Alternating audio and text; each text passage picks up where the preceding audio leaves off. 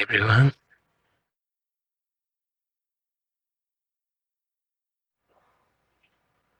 I'm already nervous.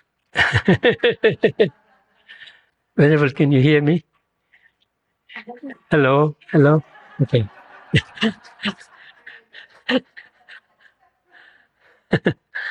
okay. So yeah, it's a great honor and opportunity to go through Shantideva's text, particularly chapter 9. Okay, so what we'll do is we'll spend the first few minutes in settling our mind and body, bringing home our attention to our breath, to this space here and now, to ourselves and to our breath.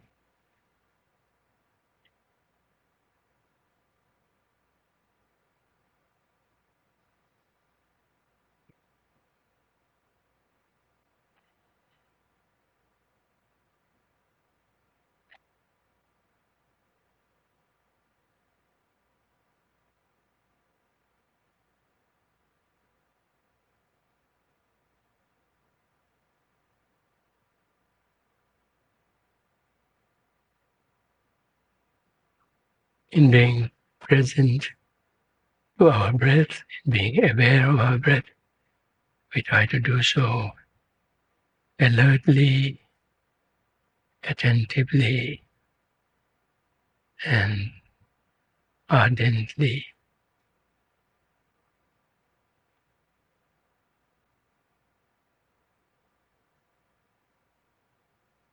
Thereby bringing some elements of clarity, attention, and yes, delight.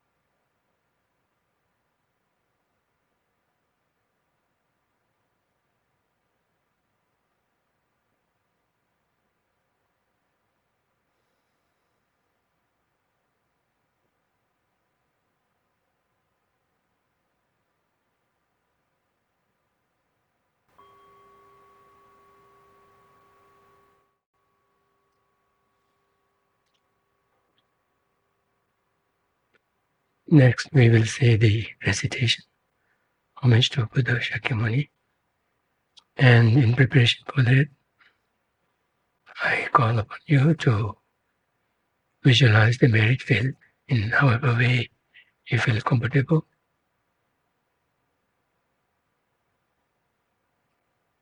Most commonly, we visualize the presence of Shakyamuni Buddha. If you wish, then visualize Buddha being flanked by, surrounded by his disciples, from those contemporary to him to the present day, the whole lineage masters who have kept this precious teaching intact, while they also practiced themselves and benefited from them.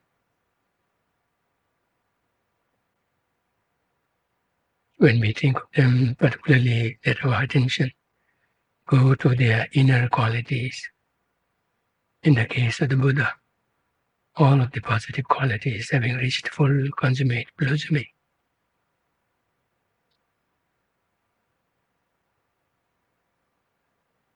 Including love and compassion, which are infinite, going to all sentient beings constantly and under the direction of them, under the influence of them, ever engaged in enlightened activities to benefit sentient beings, at whatever level they can receive the blessings.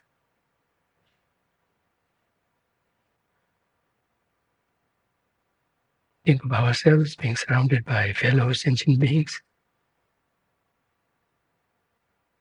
filling the space around us, in the midst of which each one of us, to our own mind, is serving as a chant master leading in the recitation and the cultivation. Along with that, think of all sentient beings in human forms, so that it will be convenient in undertaking the visualizations as well as of their recitation, cultivation. Yet at the same time, think of them to be caught in their own predicaments, corresponding to their actual realms of existence.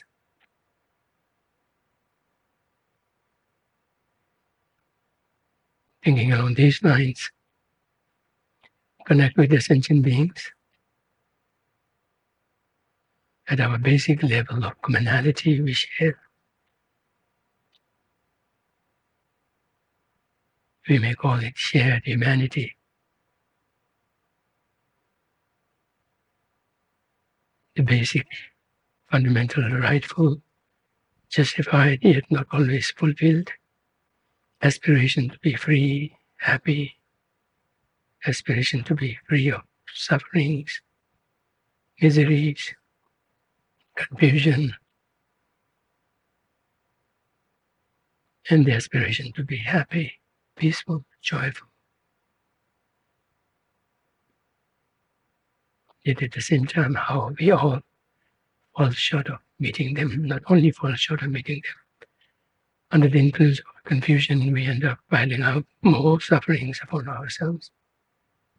Given the fact that we are subjected to the afflictions, it's almost like there's presently no end to the suffering.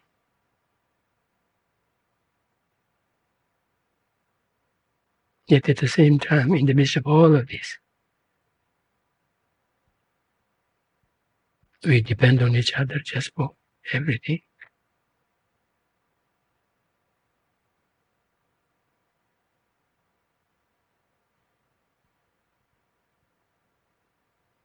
We share in our worries, hopes, confusion, fallacies.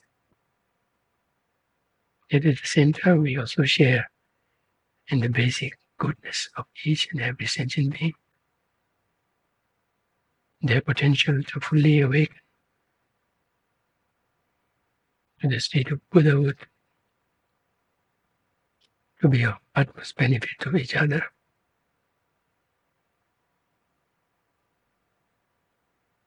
Along these lines, try to generate a sense of affinity, growing into empathy, into compassion, into this special resolve that I would do my best in helping them out.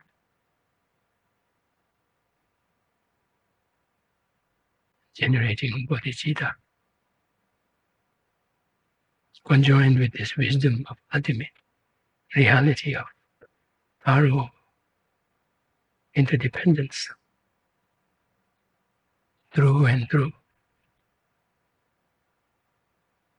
So with these cultivations, going both to the Buddhas and the Bodhisattvas and other Arhats and Aryas that we have visualized, as well as thinking of sentient beings joining us in this recitation and in the deliberation, sharing of the Dharma.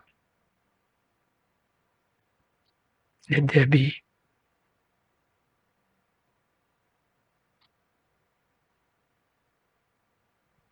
outpouring of sense of inspiration,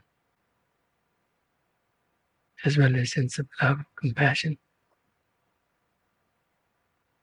filling our whole mind stream. With these, we'll say these recitations together, and to the extent possible, try to generate actual sense of what these words mean.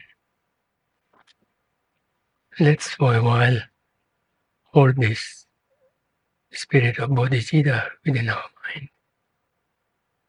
The aspiration to attain full awakening for the sake of all sentient beings. The purpose is to serve sentient beings. And the means of doing that is to first attain full awakening, so that we could be of utmost true benefit to all sentient beings.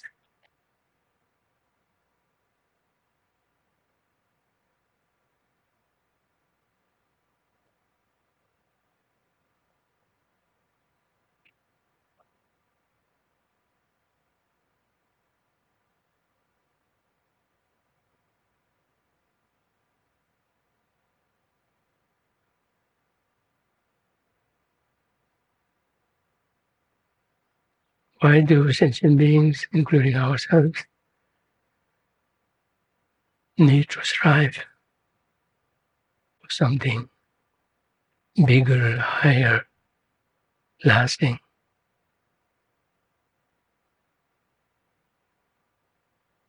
Because we are bound to suffering, bound to the causes of sufferings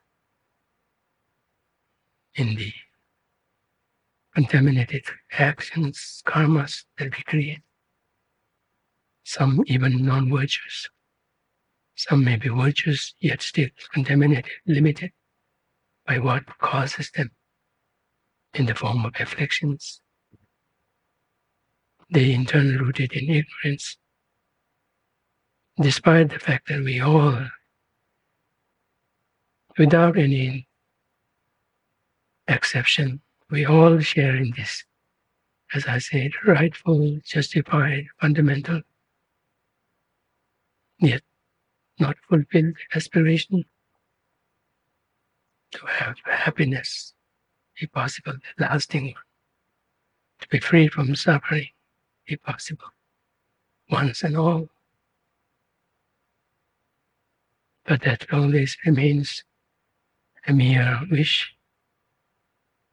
So there is a mismatch between what we wish for from the depth of our heart and what we get to experience, despite our efforts. Surely something is amiss.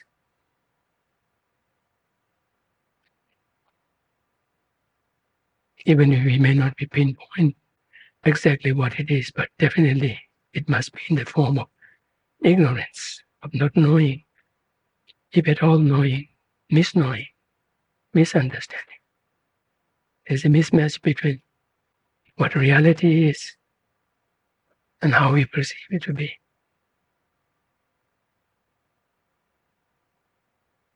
Unless and until we address that by identifying it exactly and then addressing it, addressing it thoroughly.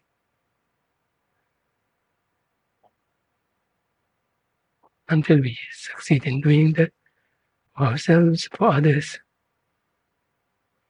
these aspirations will merely remain as a wishful thinking. Wishful thinking, never ever getting closer to realizing it. If at all, going further and further from the possibility of realizing it. So for sure, some kind of ignorance, misknowing, misunderstanding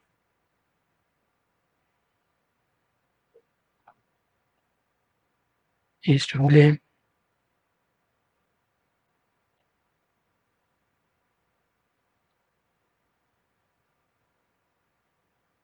Thus, along with our very benevolent aspiration to awaken fully for the sake of all sentient beings, on top of that, let's determine to really make progress in actually nudging closer and closer to such a possibility beginning with finding out what is the root cause in the form of some kind of ignorance.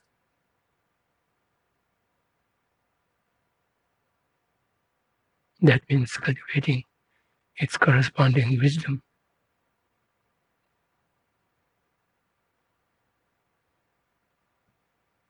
And since this is a misunderstanding between what reality is and how we perceive it to be, yes, that wisdom must take the form of understanding reality for what it is.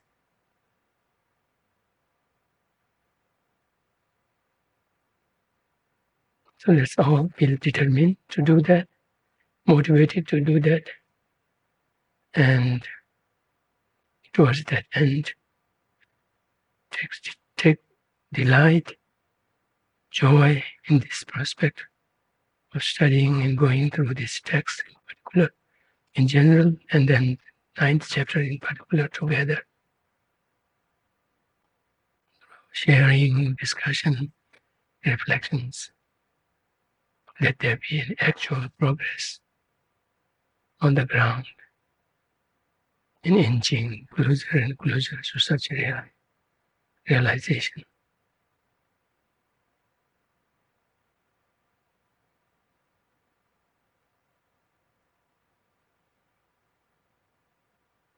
So let this be our motivation for the session today.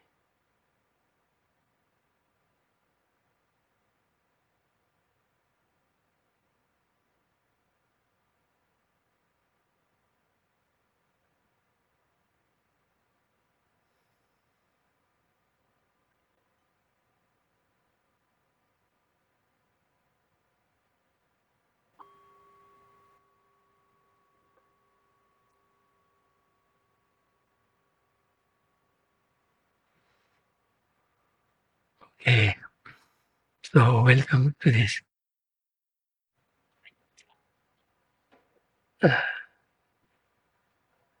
Dharma discussion, Dharma reflection. And we have all along been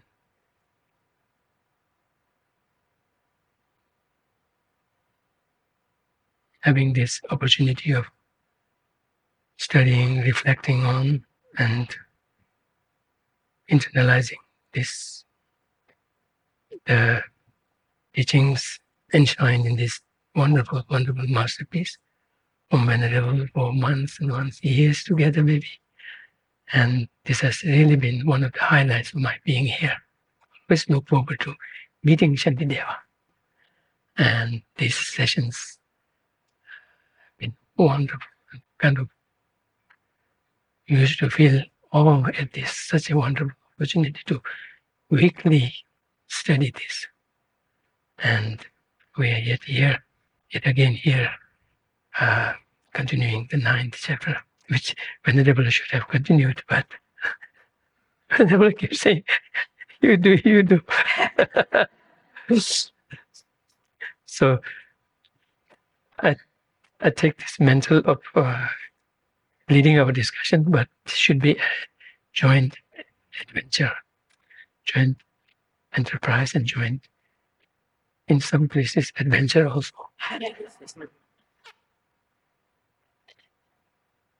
Yeah, some terrains might be totally unfamiliar for us, so there will be an adventure part of it.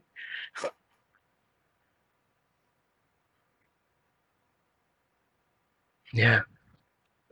So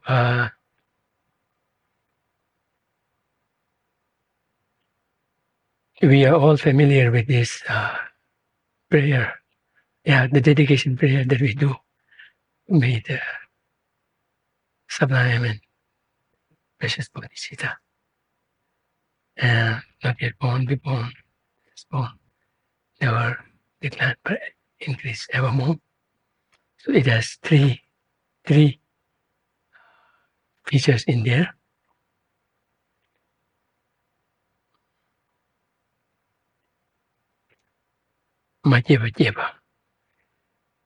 To generate this bodhicitta in those who have not yet generated it. And then those who have generated it may never decline. And on top of that, may it ever increase more. So one of the Tibetan masters, very renowned master, used to apply that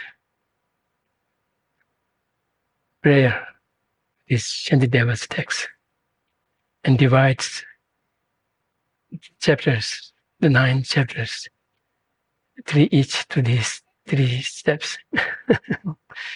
So this wisdom path is to increase the bodhicitta spirit evermore, let alone keeping it from declining, but even boosting it and bolstering it and making it even stronger.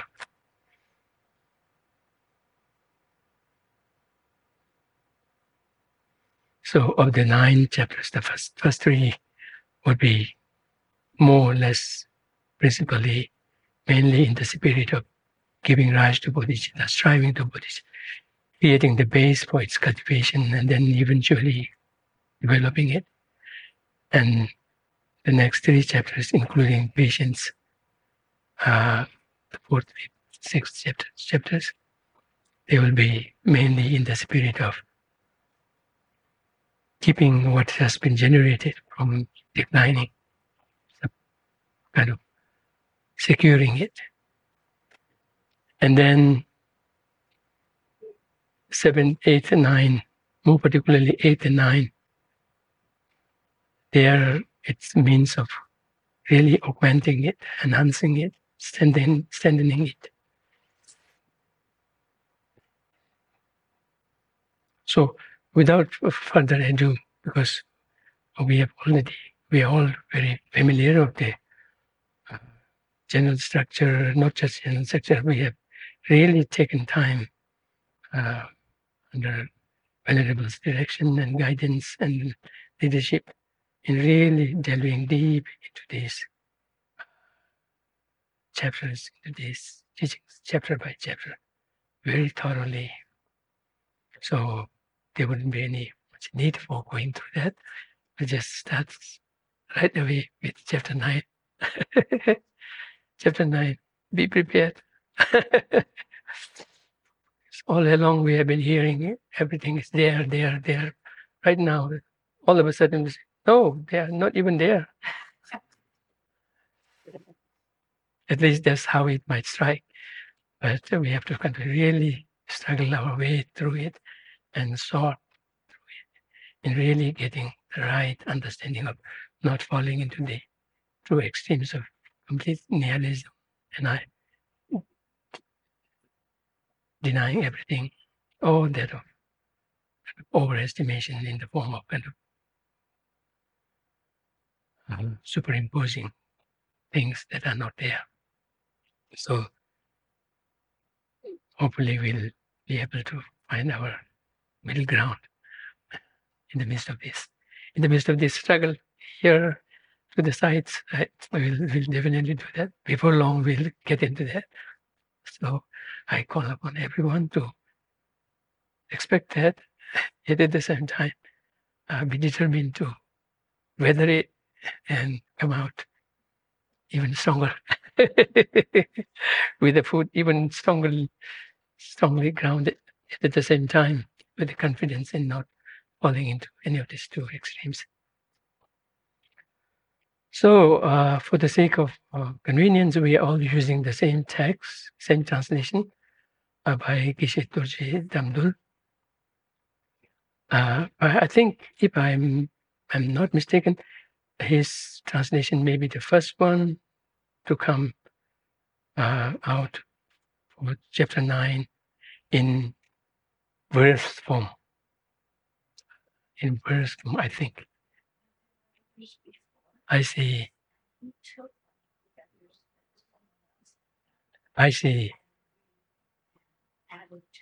Okay, so he did that. So Venerable, so thank you so much. I must thank you because I may be in the process of redoing it again. So I was a little unsure whether I could do it or not. And, but yeah, so it's so good to know that somebody has already done that before. I see. But I have never come across it because uh, partly I usually don't look for English because I already have Tibetans, so many of them. So unless I need an easy translation, ready translation, I wouldn't really know about it. So the one that I have come across is Sacred Bachelors, which is in prose form for this chapter 9. And then there was another one from England, someone by the name of, pardon, not Pemakara, but some from England have done two a collaboration between two people. But there again, not just 9 chapters. I think all of the chapters are in prose. But that's highly. Pardon? No, that's somebody else. Pardon? Yeah. Yes. Which I heard to be very good, but they're not just the chapter 9. I think most of the chapters, or maybe all of the chapters, are in prose form. But maybe that's how it helps in getting the message across more clearly. So anyway, so we will be in yet another process of coming up with the third version. Anyway, not that that's where my interest is, but I will definitely need to comment on the text itself. But using this as a medium, I would also be touching on translations as well. But first and foremost, my homage to Shakyamuni Buddha, to the whole line of teachings that came all the way to Shantideva. And I'm always amazed by how much he has meant to the whole world. And if he's not yet Buddha, I mean, I'm amazed at how merits kept pouring on him from his work, both of these texts and the other texts as well. By the way, these two texts, they are, this one is Bodhicharvatara, the other one is Labakun Shiksha Samujaya. The two combined almost covers the entirety of the Buddha's teaching, particularly the teachings on the Bodhisattva's way of life, from both the wisdom and method aspect, and from both the rational and scriptural authority aspect. So combined together, it's a wonderful blend, wonderful combination, out of which Shantideva's Bodhicharvatara is approaching the Bodhisattva's way of life, all facets of his practice, not in exclusion of the prior practices, the foundational practices, including them as well, but more focused on the Bodhisattva's aspect, all the way to full awakening. He approaches this, of course, by relying on scriptural authorities here and there, but mainly approaching it through rational understanding, reasoning, wisdom. So that's a very special part about this. We have seen very clearly in the 6th chapter how he approaches the topic of anger and the need for patience, how to cultivate it, all of those through very rational approach. And that's kind of something that we witness all across the text. Whereas in the Shiksha Samujaya, he approaches the same topic of Bodhisattva's way of life, but mainly pulling from the Buddha's teachings. So it's a collection of scriptural evidences to the same topic, where it is presenting it from the wisdom, rational part of it. So we can see when we can combine the two, we would have a full, dimension and full support for cultivation for our pursuing the Bodhisattva ideal. So it would be good to, eventually study Shiksha Samuchaya also. So, in my homage to all the teachers who have kept this teaching all through the ages, in Tibet there were quite a few masters who were very, very well known in their authority on Bodhisattvacharya, not just in terms of understanding it intellectually, but most of internalizing, integrating it in their life. And so much so that they were kind of unquestionably accepted as bodhisattvas. One was Yawak Gwesangpa. I think he is a Kagyu master, maybe, we say to have attained full awakening. By the way, those who have attained full awakening, there are many of them. Not everyone is that well known. They can be kept low key and went straight up without. Now maybe keeping low key, but at the same time as busy in serving sentient beings.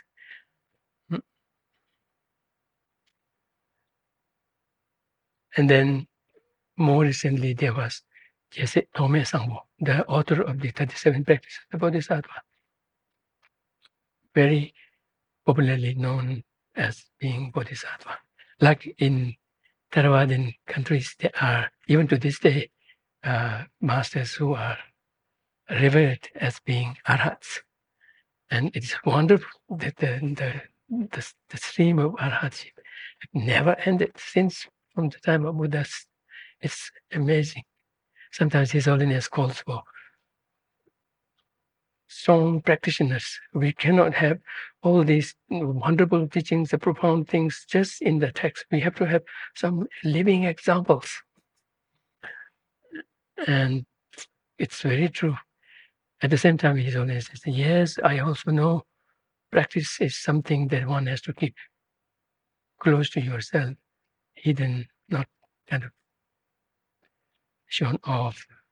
But at the same time, we definitely need to have someone that we could so confidently point to and say, this is the example of someone who has attained the path of seeing, the path of meditation, the 10th ground, close to becoming Buddha.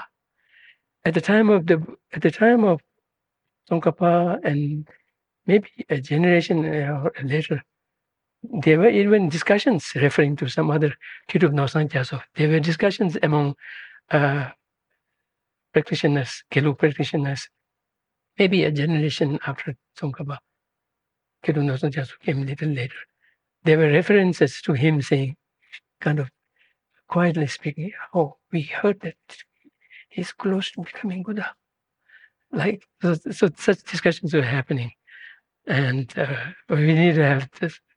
We need to have that. We cannot be complacent in just knowing the teaching or doing what little we can, but we must up our effort in really becoming a live example of someone who has shamatha, vipassana, and now has entered the path of accumulation. Someone is on the path of liberation. Someone has just seen the reality directly. Arya. I mean, it's all dependent on causes and conditions. You cannot say this type of area, this type of era that we cannot achieve. No, it's the general criteria or the general state of things. Maybe otherwise, but on an individual basis, as Buddha says in Pratimoksha Sutra, if you practice this, the arhatship will never end. So, likewise, we should all strive to really, as we all are doing, but we need to up our efforts in really having more and more live, actual experiences within us. So I was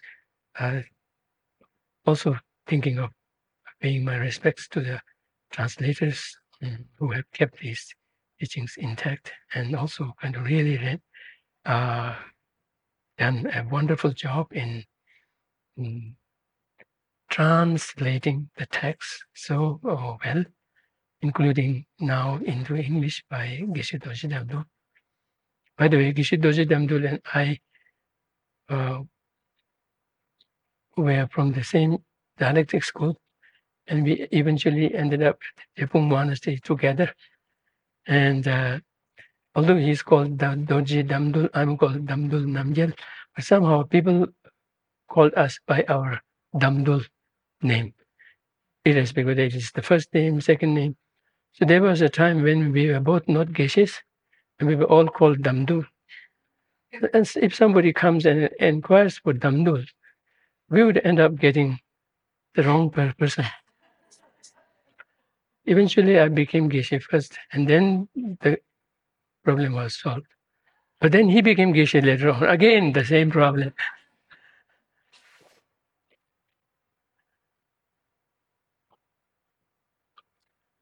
Okay, so with those homages to beings from Buddha to the present masters to whom these homages are due, I will now get into what I'm supposed to do.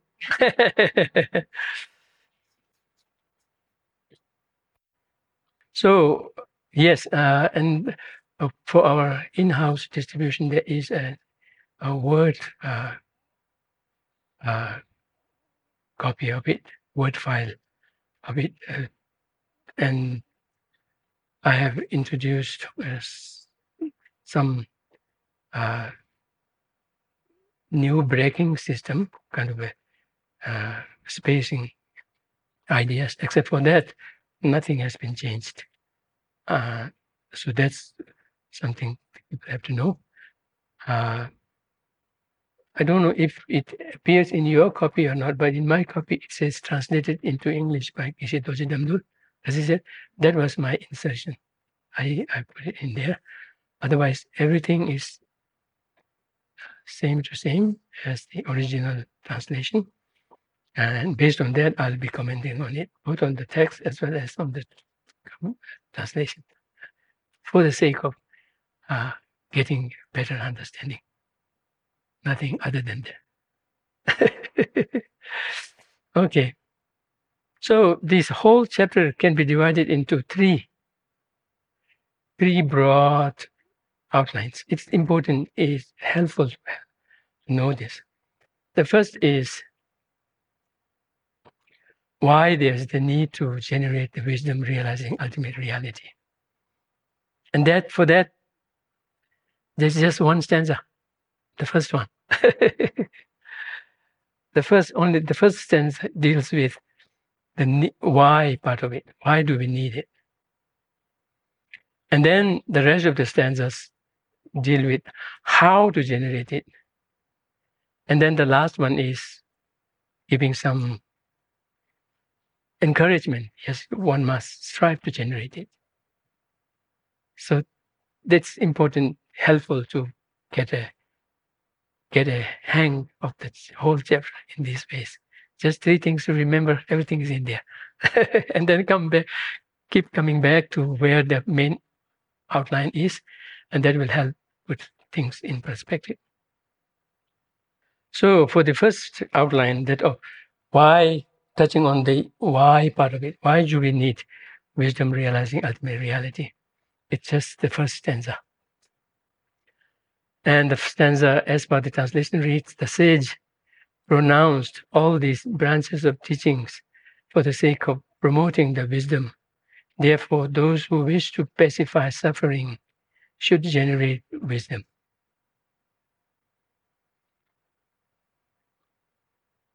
So there's one way of explaining it as a natural approach, since this is the 9th chapter and it is just following the 8th chapter, where it mainly focused on concentration, on stabilization, on something, although it spends a huge part of it in teaching the method of exchanging, of equalizing and exchanging self and others, but it also touches it within the broader perspective of, or the broader context of how to cultivate the concentration base. And that is shamatha. Or it touches on the eighth chapter, right? The eighth chapter, it touched on the physical environment conducive to such a cultivation, as well as mental environment conducive to such a cultivation, and then the actual process of cultivating a good base of concentration practice, ideally leading one to, at the very least, shamatha, state of achievement, state of concentration. So when it says the sage pronounce all these branches of teachings, one way of referring to all these branches would be all these teachings surrounding shamatha that the author touched in the 8th chapter. And thus, they are all taught for the purpose of eventually generating vipassana into ultimate reality. So that's one way of explaining this, which would be almost like a very common way of doing it, because having just touched on something, and then now for you following it with something else, you connect the two by saying that was meant to lead, serve as a basis to eventually lead to this next one, which has to have that as to have that prior thing as a foundation. That's not, but this way of explaining it is not that popular. So the other way of saying is the Buddha taught all these practices, all these perfection practices dwelled or touched on in the previous chapters up to the 9th, right? Including the 8th, up to the 8th chapter, including it. All those branches of teachings, all those paramitas, perfection teachings that the Buddha taught in these previous chapters, touched on in these previous chapters. So in a way, the author is saying what I touched on in terms of the 8th, in terms of the main contents of the 8th chapter, namely the contents being the first 5 of the 6 paramitas. They were all what Buddha taught. And Buddha taught that for the sake of the wisdom. So this way of explaining this stanza, the first 2 lines, is more popular. And in terms of making sense of that, we try to see a causal relationship between the first 5 paramita practices, which would be typical of a practice of a bodhisattva, right? Paramita practices. And then the last of the 6 paramitas, namely the paramita of wisdom. And we see this connection or this relationship in a causal sense, that the first 6 paramitas serve as a cause to this practice of wisdom as an effect of following out of it.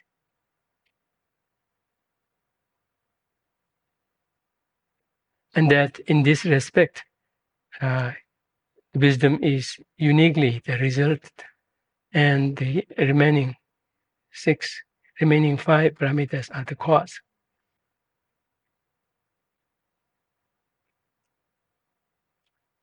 So here, the wisdom, if we only understand wisdom in general, even if we say the wisdom here pertains to wisdom understanding the ultimate reality, even allowing that also, the mere generation of a wisdom understanding emptiness doesn't necessarily have to depend on the first 5 paramitas preceding them.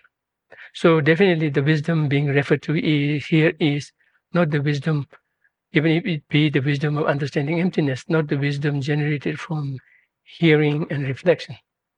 Of the 3 wisdoms, wisdom induced from hearing, wisdom induced from reflection, wisdom induced from internalization or integration, meditation. Of these 3, the first 2 definitely is not the wisdom in this sense, because for the cultivation of an understanding of an ultimate reality by a wisdom induced through learning, by a wisdom induced through reflection, there's no need of practicing the paramitas, the 5 paramitas before that. Because as we will unpack this wisdom of understanding emptiness at the level of wisdom induced by learning, wisdom induced by reflection. When we say wisdom induced by reflection, that's when one would have already attained or arrived at a unwavering conviction, unwavering inferential understanding, unwavering conviction in the ultimate reality. So wisdom at that time should be a strong, well-grounded one, not just based on one's own hearing and learning, but something that one has arrived at a very unmistaken conviction of it, yet still at the inferential level, not at the integrated gut level of understanding it. So such a wisdom, even if it is the wisdom of understanding ultimate reality, namely emptiness as understood by the Prasangika Madhyamikas, such a wisdom doesn't depend on the practice of bodhicitta, the practice of, let alone the practice of these 5 paramitas. It doesn't depend on the practice of bodhicitta even, because those pursuing arhatship, individual liberation from the bondage of afflictions and the karmas induced by them, namely from the bondage of samsara, when they generate this wisdom way early on their spiritual journey, at the very least, in the midst of their path of accumulation. And when they arrive at the path of preparation, they would have already generated not just an inferential understanding of the wisdom induced by learning and wisdom induced by reflection, but even further advanced it to the level of having further advanced it and brought it to the level where they have that wisdom on the basis of on the foundation of shamatha and vipassana combined. And then not just that, they even further advance it to eventually attaining full arhatship. And they do so, of course, supported by other method aspect of practices rooted in this genuine renunciation, spirit of renunciation, or spirit of determination to be free from samsara. On the basis of this, they have developed it, but then have kind of advanced it to the level of finally actually attaining arhatship. And that wisdom is very well founded, and not just very well founded, it's kind of very strongly complemented by the inner cultivation of concentration practices in the form of shamatha and vipassana. That kind of a practice doesn't precede the cultivation of bodhicitta and the cultivation of the 5 perfection of practices.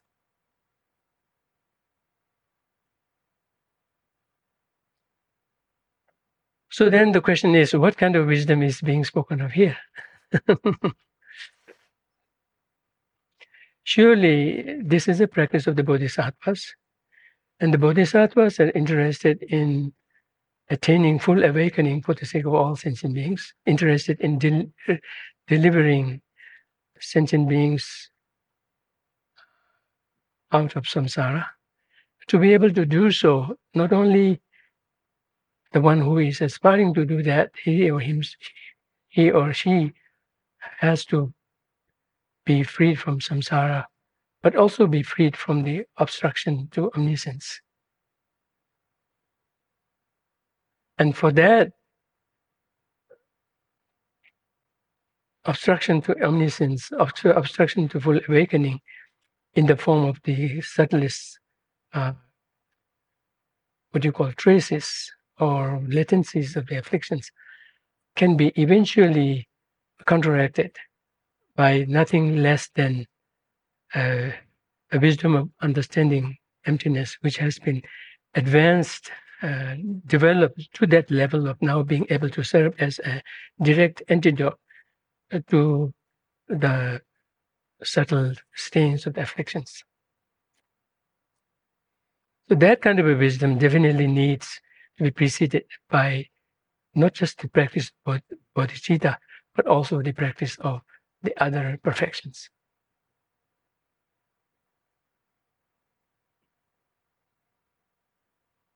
In that respect, that kind of a wisdom stands out as unique in terms of being the only one capable, only one responsible or capable, or only one needed, or only one that is capable of actually kind of counteracting the corresponding obstruction or corresponding cognitive obstruction. And no other perfection practices, be of generosity, ethical conduct, none of them can do that. So, whereas if we say this wisdom is the Dharmakaya, this wisdom is something that leads to Dharmakaya, right? Or some aspect of Bodhisattva, then all other perfection practices would have a corresponding weightage, corresponding importance, like the wisdom plays. So in that way, their relationship in terms of what needs, what is needed, what precedes, can be what you call shifted among them. Whereas if we understand it in this respect, then it's only wisdom. It's only the wisdom that can pull it off. Of course, with the support of all the other perfection practices, but nonetheless, when it comes to the actual action of it, it can be undertaken or it can be made possible by the wisdom only alone. So the sage pronounced all these branches of teachings. One way of understanding what we call here branches, in Tibetan it is yala, branches. Very often in the Tibetan commentaries, it calls them as juso. Juso means collection of causes. The sage pronounced all these collection of causes, but specifically putting these practices covered in the first 8 chapters as in the light of being causes, for this wisdom to be the result of it. And in that respect, this wisdom has to be not just an ordinary wisdom, even if that is a wisdom understanding emptiness, a wisdom at the level of one induced by hearing, one induced by reflection, even one induced by meditation, would not be enough to be the result for these causes to precede it. Because, as I said earlier, wisdom understanding emptiness, even at the level of having shamatha and vipassana combined in its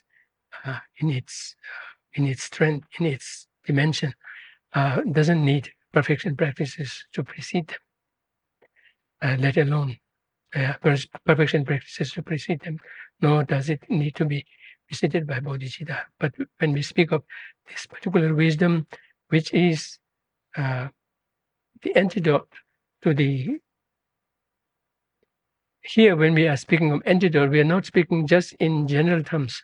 Or I should qualify this antidote as the direct antidote. The Tibetan term is nguyenye, direct, actual antidote. Some level of wisdom that can actually pull it off. Actually, what do you call? Eliminate the corresponding obstruction to omniscience.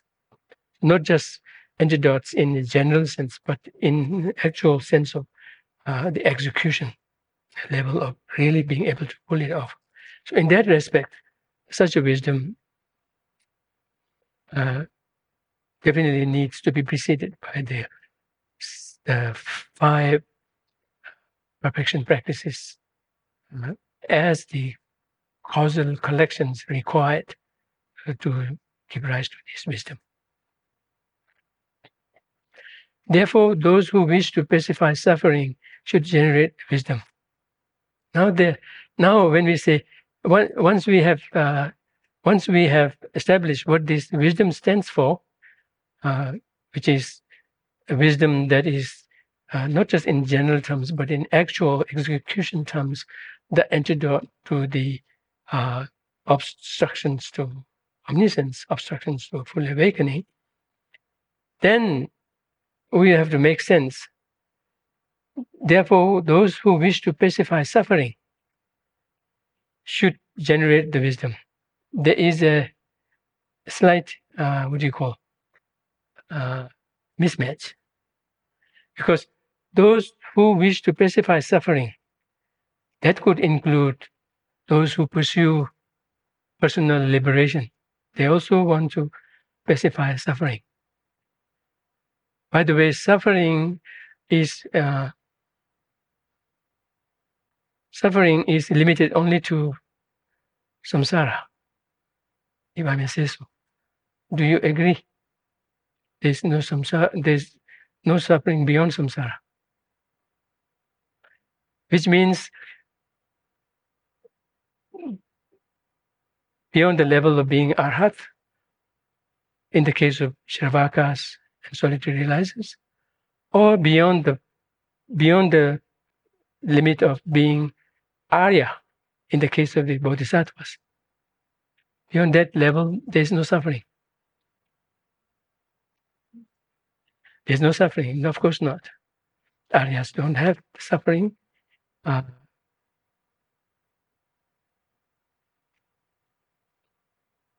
We may, in the case of arhats, in that very life, when they have attained arhatship, there could be some instances of some limitations in terms of their conduct, in terms of their habitual patterns, not out of any afflictions, but out of habituation.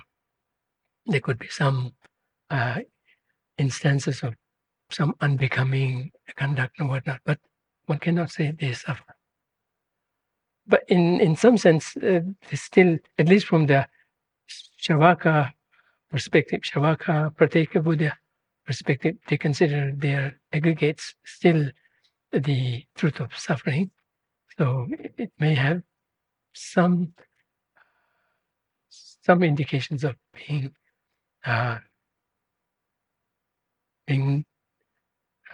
problematic, or being source of problem, but I suspect whether they actually undergo actual pain, both physically or mentally. Anyway, in the case of the Bodhisattvas, without having to wait until they become arhats. By the way, we have to also remember Bodhisattvas do become arhats before becoming Buddhas. But they do not intentionally pursue it for their own interest. But what about pursuing it for the interest of others? I suspect they do. But the priority is, of course, the well-being of others.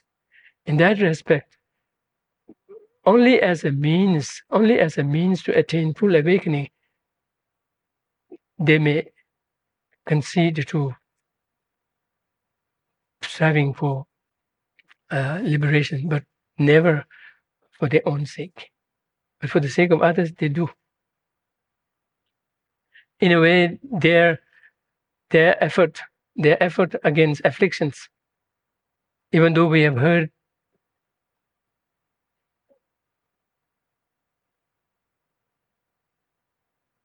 that bodhisattvas do not as earnestly. I don't know if that's the right term or not. I always struggle in conveying this in Chetu Nyen Mepangwa. They do not as earnestly as those pursuing individual liberation do. They do not as earnestly as combat the afflictions, but rather leave the door open for even utilizing, employing the afflictions for the benefit of others. Yet, of course, making sure that they do not succumb to the afflictions themselves in the first place. But once they have that kind of a confidence, then they are even open to even utilizing the afflictions for the benefit of others, or utilizing afflictions to eventually turn the table back on the afflictions themselves. So their approach to afflictions is slightly different than always kind of wording off from that. But nonetheless, they do consider afflictions as something to be abandoned for sure, without doubt, at any given stage, irrespective of what approach they may take or they may seem to be taking. But directly or indirectly, the aim is to combat the afflictions, and that too to the subtlest level of not just their roots, but even to their subtlest drags of stains, right?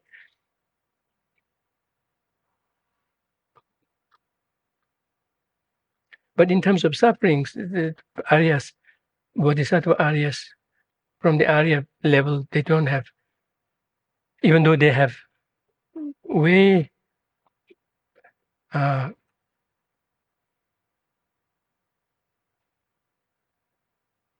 they have lot, way much to practice to attain full awakening. But since they hit the level of Aryaship, the path of seeing, they do not suffer physically or mentally from the strength of their inner cultivation. They can overcome, and their love and compassion and genuine sense of others can overwhelm whatever unbecoming conditions they may going through on their bodily level. But in their mental level, there's never the space for any such sufferings to dwell on because of their strength of love and compassion like that. So they do not have suffering. But still, this statement, these two lines, therefore those who wish to pacify suffering should generate the wisdom. After having identified this wisdom specifically as the one that is an antidote to, or direct antidote rather, to the obstruction to omniscience, we cannot justify this statement that all those who wish to pacify suffering should generate this particular wisdom. But in Tibetan, there is a reference to the suffering is qualified as teta, ta, tunge ta. So there is an indication of two types of sufferings being indicated here. In the English, it doesn't come out there. So thereby, if we read the lines and understand it on the face of it, then on its face value, then what is said in the first two lines and what is conveyed in the next two lines do not match. But in Tibetan, the suffering is qualified as referring to some two types of suffering. This is this Tibetan term ta, tunge ta. Ta means two.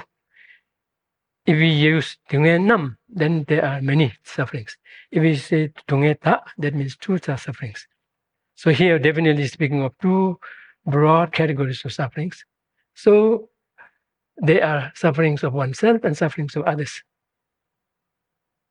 Now, those who wish to pacify those two sufferings, both of oneself and others, which can only be done thoroughly, fully by Buddha. For that, one should generate that wisdom.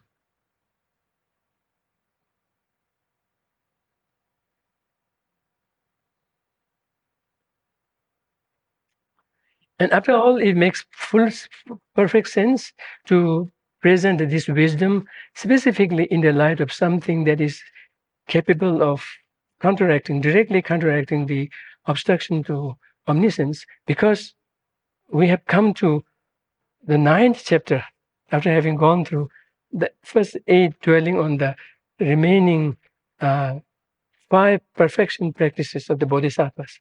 And we are talking of bodhisattvas practices and culminating in full awakening, which ultimately depends on the wisdom to pull it off. Of course, with the supporting force of the remaining 5 perfections. So the 5 perfections are the cause. The 5 perfection practices are the cause, of which the wisdom at that level of being able to counteract and serve as an antidote to the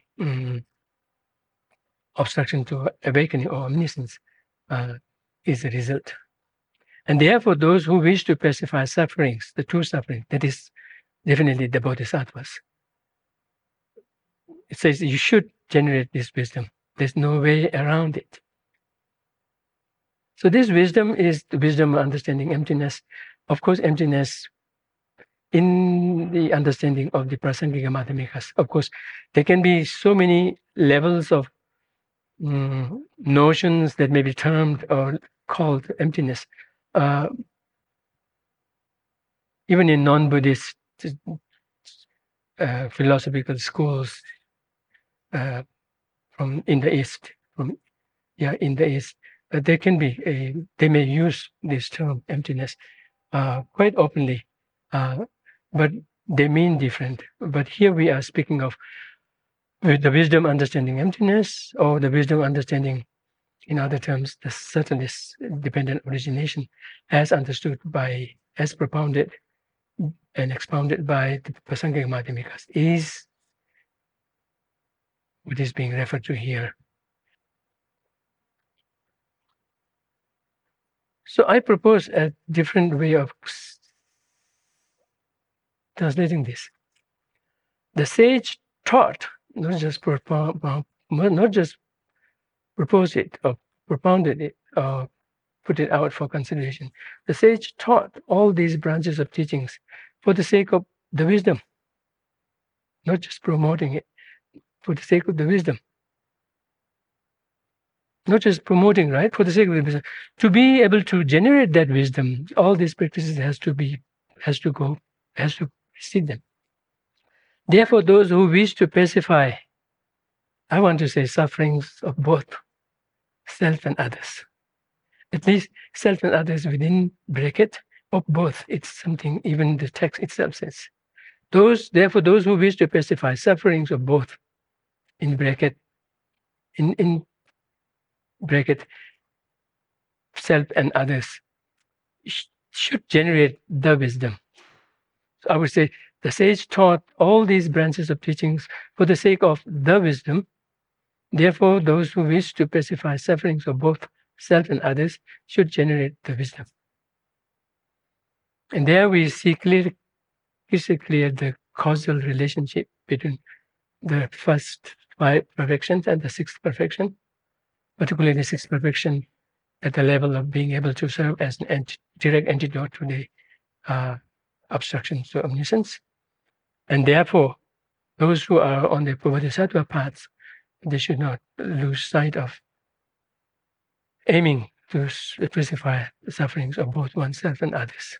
And for that, this wisdom is indispensable. Okay, so now that should do for this stanza, because we will explore it even more. Now the next one, how to go about pursuing this wisdom, how to go about even, what do you call, making progress in understanding this wisdom of understanding subtle dependent subtle dependent origination as centered, as propounded by the Prasangika Madhyamikas. For that, there are several steps. It is not that easy. It has several steps. And also, one has to come up with so many safeguards from kind of falling into misunderstandings of this. But the first step is to understand the notion of two truths. Conventional and ultimate, these are accepted as being the two truths. This is a very crucial topic, the two truths. Of course, in terms of the terms used here, again, it may be something common, not just with all the schools, all the philosophical schools of Buddhism, but even with non-Buddhists even. They may speak in those terms. I think His Holiness sometimes says that, yes, that's in terms of the usage of the term, that may be even present in the non-Buddhists also. But at the same time, this is a very important topic, very important theme to really kind of get one's grip on. And it is not that easy. It has to be approached step by step. So just to give you an example, in the Buddhist philosophical school, by the way, when we speak of philosophical schools, we are not speaking of, say, in the case of Tibetan Buddhism, Sakya, Nyingma, Kagyu. These are indigenous orders of Tibetan Buddhism. Each one of them would be complete in having their Vajrayana dimension of the practice, as well as the Sutra Mahayana dimension of the practice, as well as the individual liberation dimension of the practice. And within that, they would also have a full presentation of these, what we might see as philosophical ladders, philosophical rungs of a ladder leading up to the highest understanding philosophically. Because philosophical understanding is very crucial in developing this understanding of the wisdom in the correct way. So in Buddhism, philosophy is not separate from the practice. It is very much part of the practice.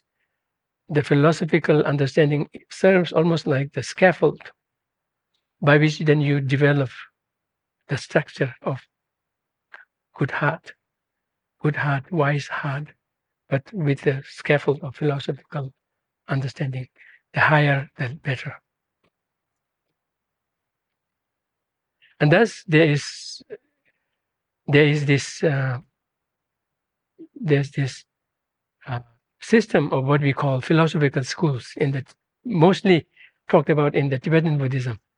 But very often people mistake these philosophical tenet systems as being an invention of the Tibetan masters, which is definitely not.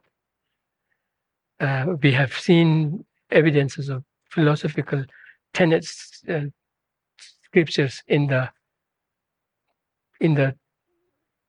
Tenjur, in the works of commentarial works of the Indian masters of early time, including even at a later time, including that of Aryadeva, Baba Viveka, and also we see this in Shantideva's text also, though not as structured as in other texts, but in the works of those Indian masters, we see them presented in the same order as we pursue the tenet system studies. So without going deeper into it, but what is important is to understand how this topic of true truths is approached by them all, in a very systematically progressive way to get our hand or hang of the two truths. It would be good to have to start with a rough idea of what the Vaibhasika's presentation is, what the Sautantrika's position is, what the Chittamata's position is, what the Madhyamika's position is. So without going into much detail, just to give you an idea, in the case of the Vaibhasikas, they speak of true truths just within the context of the compounded phenomena. Within the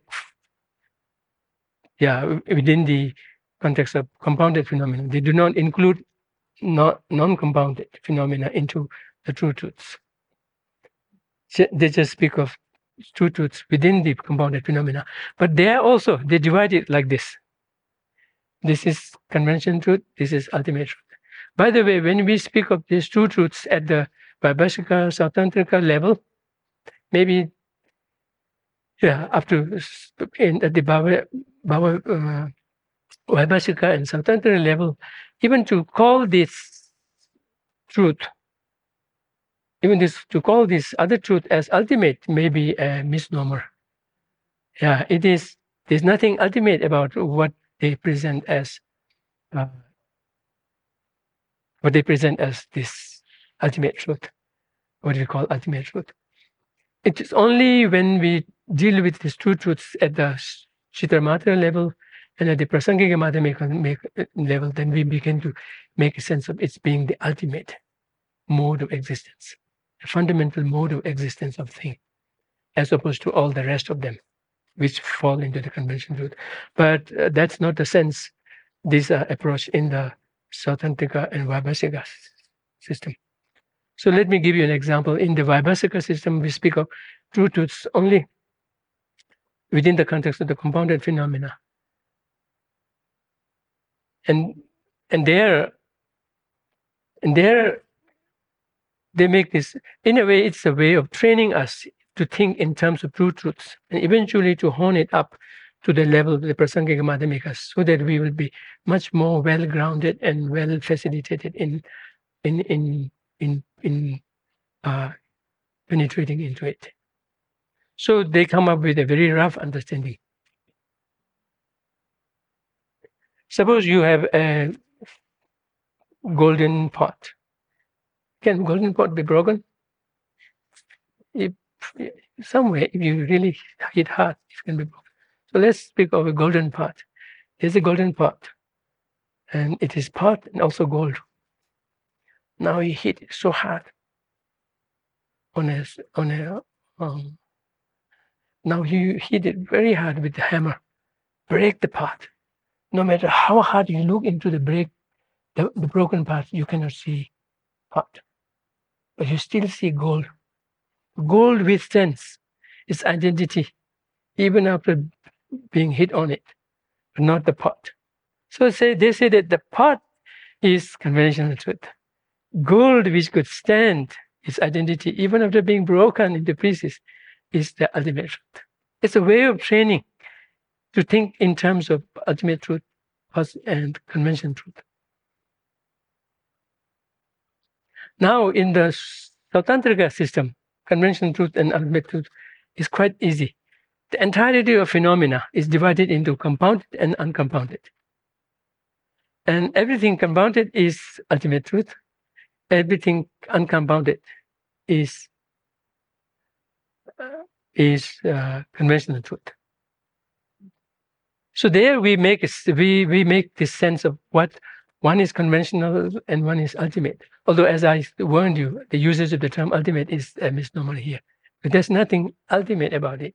But something solid, more solid than the other, something more sustainable than the other, kind of gives that additional status. So everything uncompounded is very abstract. Everything uncompounded is very abstract, to the point that we might call conceptual. Those are only concepts. But then everything compounded, right? Everything uncompounded is abstract kind, and it's kind of ethereal, abstract. Thus, there is less of a solidity, less of a sustainability about it. But everything compounded, like books and everything, has some concreteness about it compared with those abstract things. That's why the whole category of the compounded phenomena is called ultimate truth. So there's nothing ultimate about it. It's kind of say more reliable truth. Let's call it reliable, more reliable truth. Other one less reliable. Now, so here we can see the division of the phenomena into two truths by way of really dividing it into two. Now, from the Chittamatra point of view, Chittamatra point onward, the whole perspective shifts, the whole approach shifts. And we will now begin to speak of ultimate truth and conventional truth just on the basis of every single thing. That true, not in a way that we could divide them up, but in a way they are intermixed. But yet at the same time, we can tease them apart in terms of their aspects. So from the Chittamatra point onward, the topic of true truths kind of really begin to take a very drastic shift.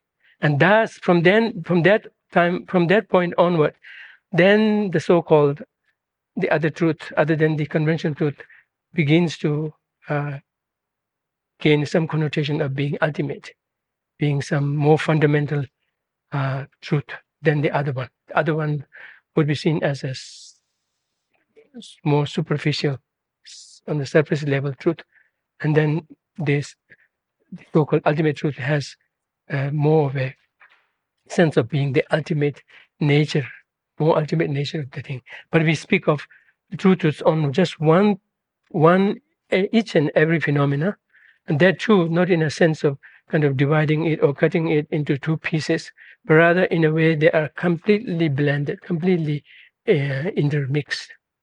Yet at the same time, having this sense of one being relatively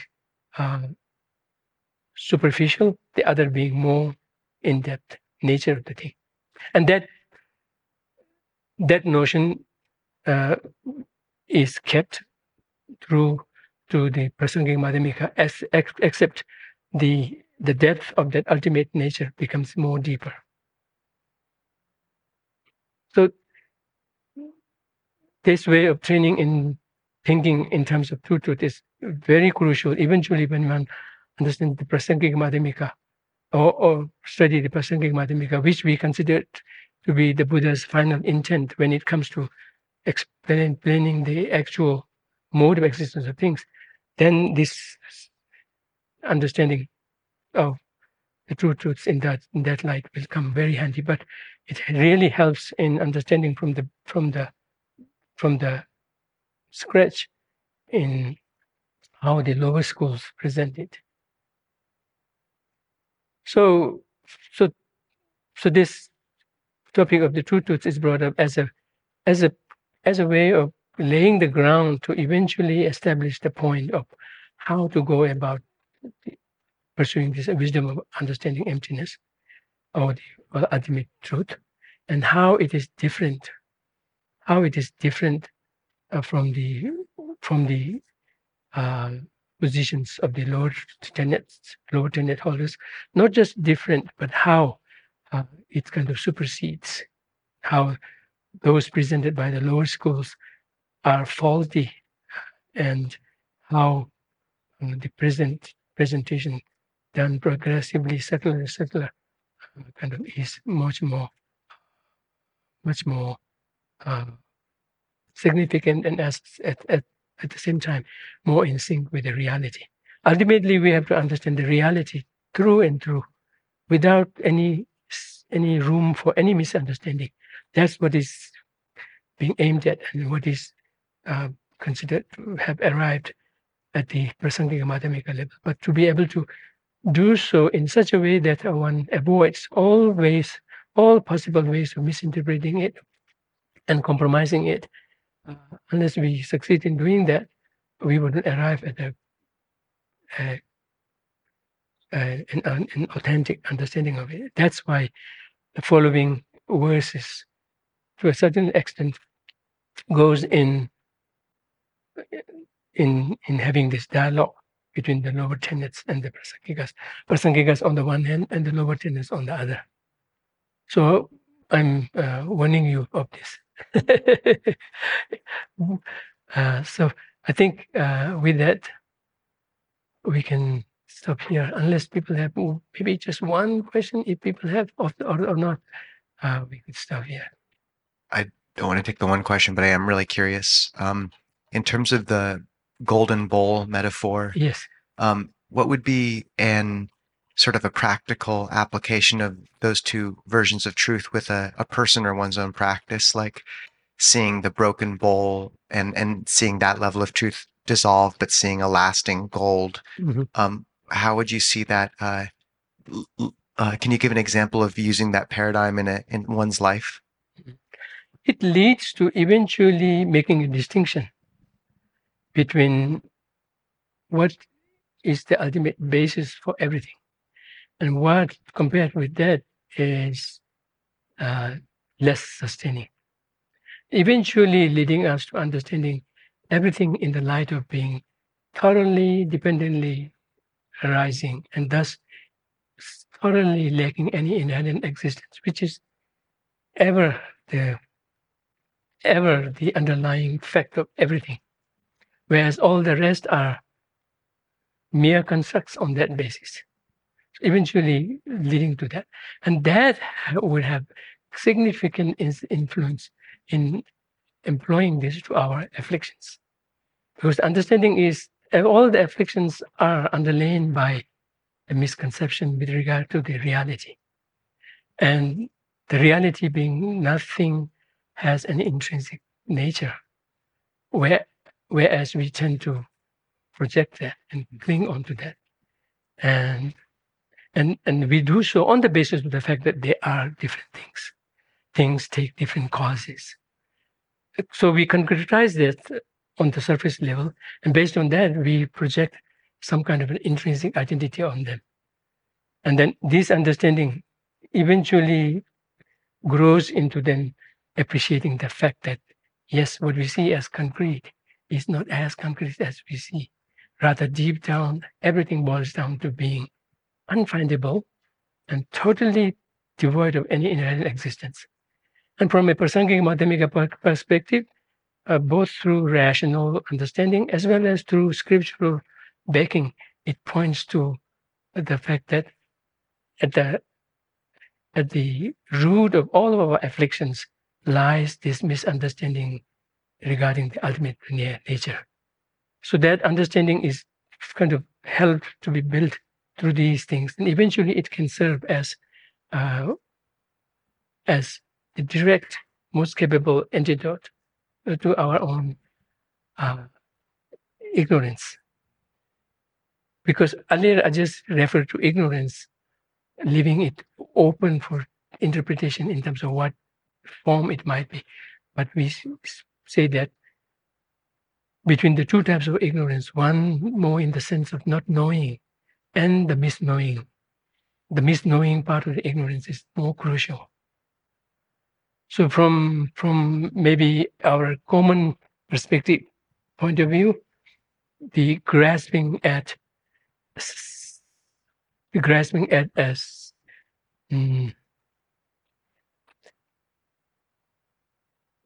substantial self-sufficient self is considered to be root of all the afflictions. And there is a sense of concretized notion of a self. So nothing escapes